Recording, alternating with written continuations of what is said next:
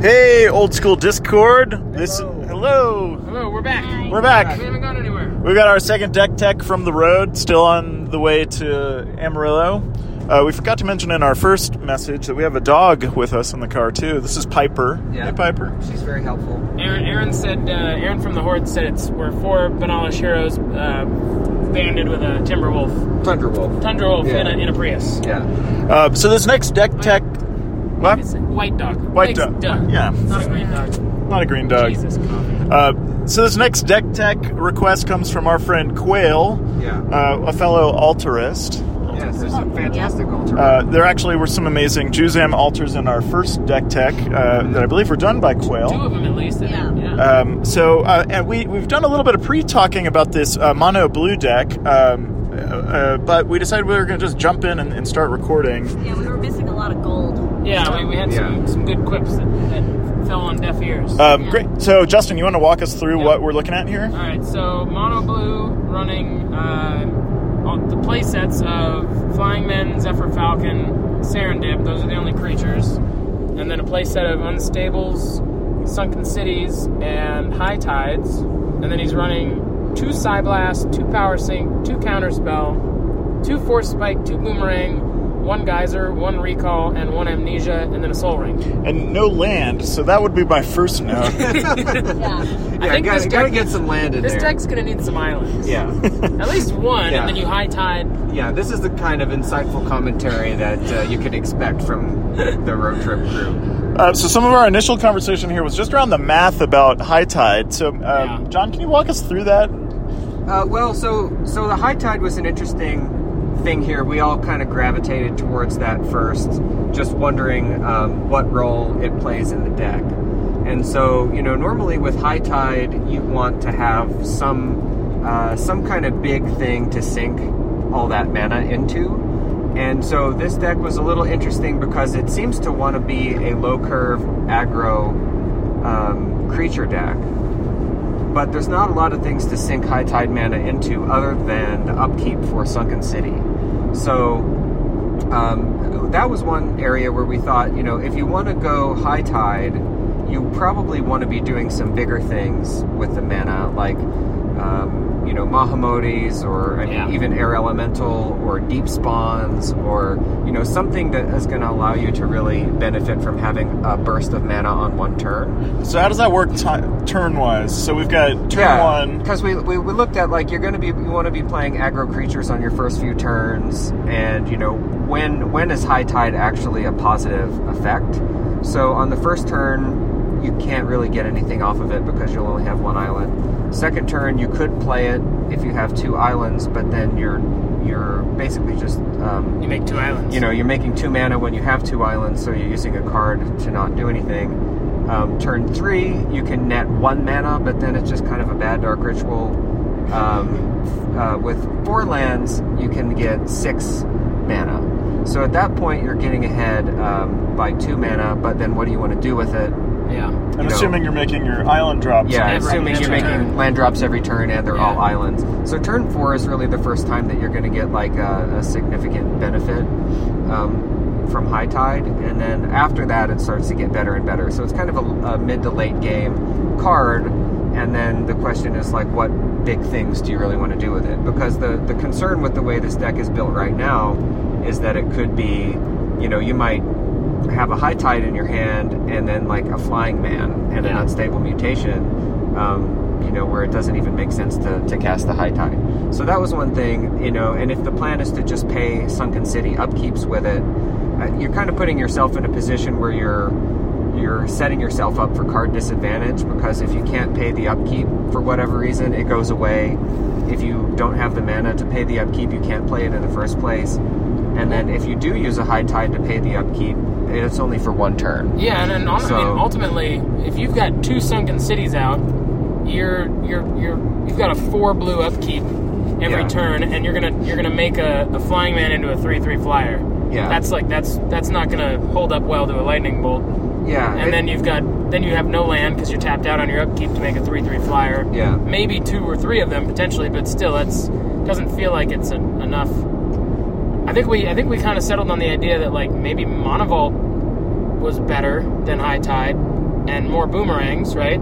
Yeah. To bounce those back to your hand when you don't want to pay for them. Well, like if you're trying to cast big creatures like Mahamoti or Air Elemental, which aren't in this deck, so maybe it's not what he wants to do. Yeah, true. But if you are trying to power out something like that, like Mana Vault might just be better. But if you don't want to do those kinds of big mana things and you want to have more low curve aggressive creatures, then High Tide seems to be a spot that you could replace with something more aggressive that plays into the aggressive plan. Yeah. Like Black Vice or Park. You've talked about you've been playing kind of a blue aggressive prison deck lately. You might want to. Yeah, I mean, this is pretty similar to a mono blue deck that I've been playing. Although I'm playing the.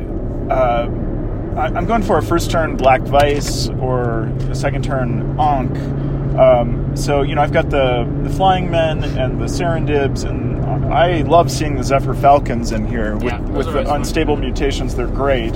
Yep. That deck works well because I'm also playing all 5 Moxen and the Blue Power, so I'm getting more bang for my buck with the Time Twisters, and the Boomerangs work really well in that deck because I'm bouncing things back to either my hand or my opponent's hand.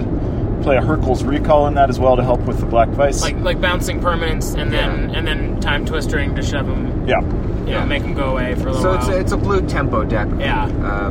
Where you're not only are you slowing down their game plan, but you're getting damage. Yeah. Because of that, either by putting things back in their hand with Black Vice or slowing them down by bouncing a land, and then they have to take 2 to play it again. I was kind of getting excited about this idea of, and maybe this isn't the direction he wanted to go, but I was getting kind of excited about the idea of like 4 Mana Vaults, 4 Mahamotis, 4 Aerial, like add all of that, get rid of the High Tides. And You've been Amnesia. trying to play Mahamotis for a while now. Yeah. I mean, that's not a fair statement. Who doesn't like a 5/6 flyer? Yeah, that's like big blue. And the other thing that would actually be cool in that deck is Sage of Latinam, where it would give you a good way to get rid of the your Mana vaults. Yeah. And then, the Boomerangs are just, if you're mono blue, Boomerangs are solid to help with, Bring back your unstable mutations. Yeah, get rid of your unstables. Get rid of your whatever. Your Mana Vaults. Yeah, Sage of Latinam would be good in there to eat up those old janky vaults that are pinging you. Yeah, I was playing a blue deck, mono blue deck for a while that was exclusively built around Amnesia, trying to get that out as early as possible. And he's got a copy. And again, I Mono appreciate would help that. I mean, you could turn 3 or Amnesia. But I think like if that's the plan, then you probably want rack or some way. You need some way to benefit from, make it worthwhile. The fact that their hand is empty. Like you want that to also kill them, and so rack is good there. I think Force Spike is. I don't understand Force Spike in this build. It plays into the tempo angle. So like I think if you want to go fully like mono blue tempo, and obviously Merfolk is a good version of a tempo deck, but if you're not interested in doing Merfolk, then you might go fully tempo with like 4 Spike, 4 Unsummon, and just make it so that everything you're doing costs one or 2 mana. The power sinks too. I mean that makes sense. You can tap them all out. So like I think you just want your curve to be super low and super aggressive if that is what you want with Unstable and Sunken City, but you probably need some more creatures to do that as well. I think a big clue here is in the comment that Quail left us. It was about playing some jank, and so as a fellow jank player, I think I'm getting really excited about the Sunken Cities here. Yeah. Before we started recording, John was asking about my Homerid spawning bed tech, and I have in at least one game been successful with a Homerid spawning bed and a Sunken City in play late game. And, even in that deck, I think I was only playing 2 Sunken Cities, but it certainly was satisfying at that point. Yeah, it seems like maybe it's more of a 2 or 3 max card, just because the upkeep is so harsh. You're not often going to want to have 2 in play.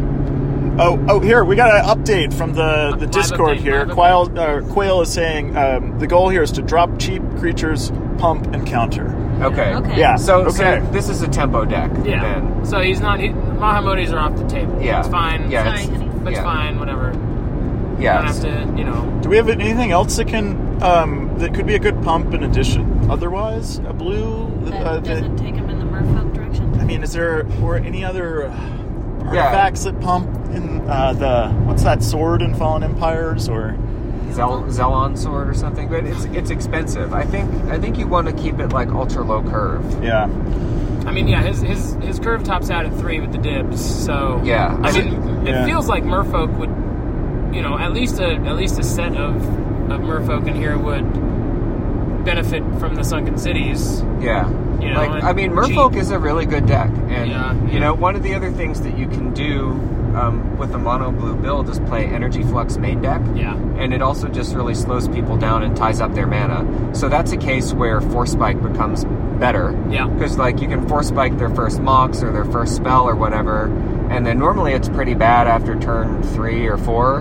But if they're paying upkeep and setting themselves back, 2 or 4 mana, then Force Spike's not so bad later in the game. So ultimately, do we think that High Tide is just not making the cut? If you have a low curve deck, High Tide, it's not going to do anything for you early in the game, and you basically only want an early game with an aggro deck. So I think High Tide needs to be replaced with aggressive cards. Something more aggressive. And now that we know that he wants to keep it low, does Ankh have a place anymore? I mean, an early game Ankh when you don't need very much mana can really set other people back.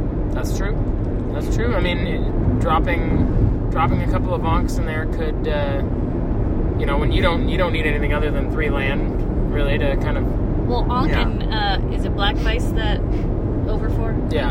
An Ankh and a Black Vice. I mean, that's a pretty common strategy, but it definitely. Like if you don't want to do Merfolk, then instead of Merfolk of the Pearl Trident, Black Vice, instead of Lord of Atlantis, Ankh, and you're trying to do a little bit more direct damage, and then you might go up to 3 or 4 Psy Blasts. Yeah, he's only running 2 Psy he's only running Blasts. 2. I would think 4. Yeah, because I don't think you want Counterspell, because you don't want to be holding up mana. You don't want to go all in. So what? I mean, then does Sunken City have a place? Because you could certainly bump the count on Psy Blasts, and really go in on the the unstable on a Flying Man program. Yep. Yeah.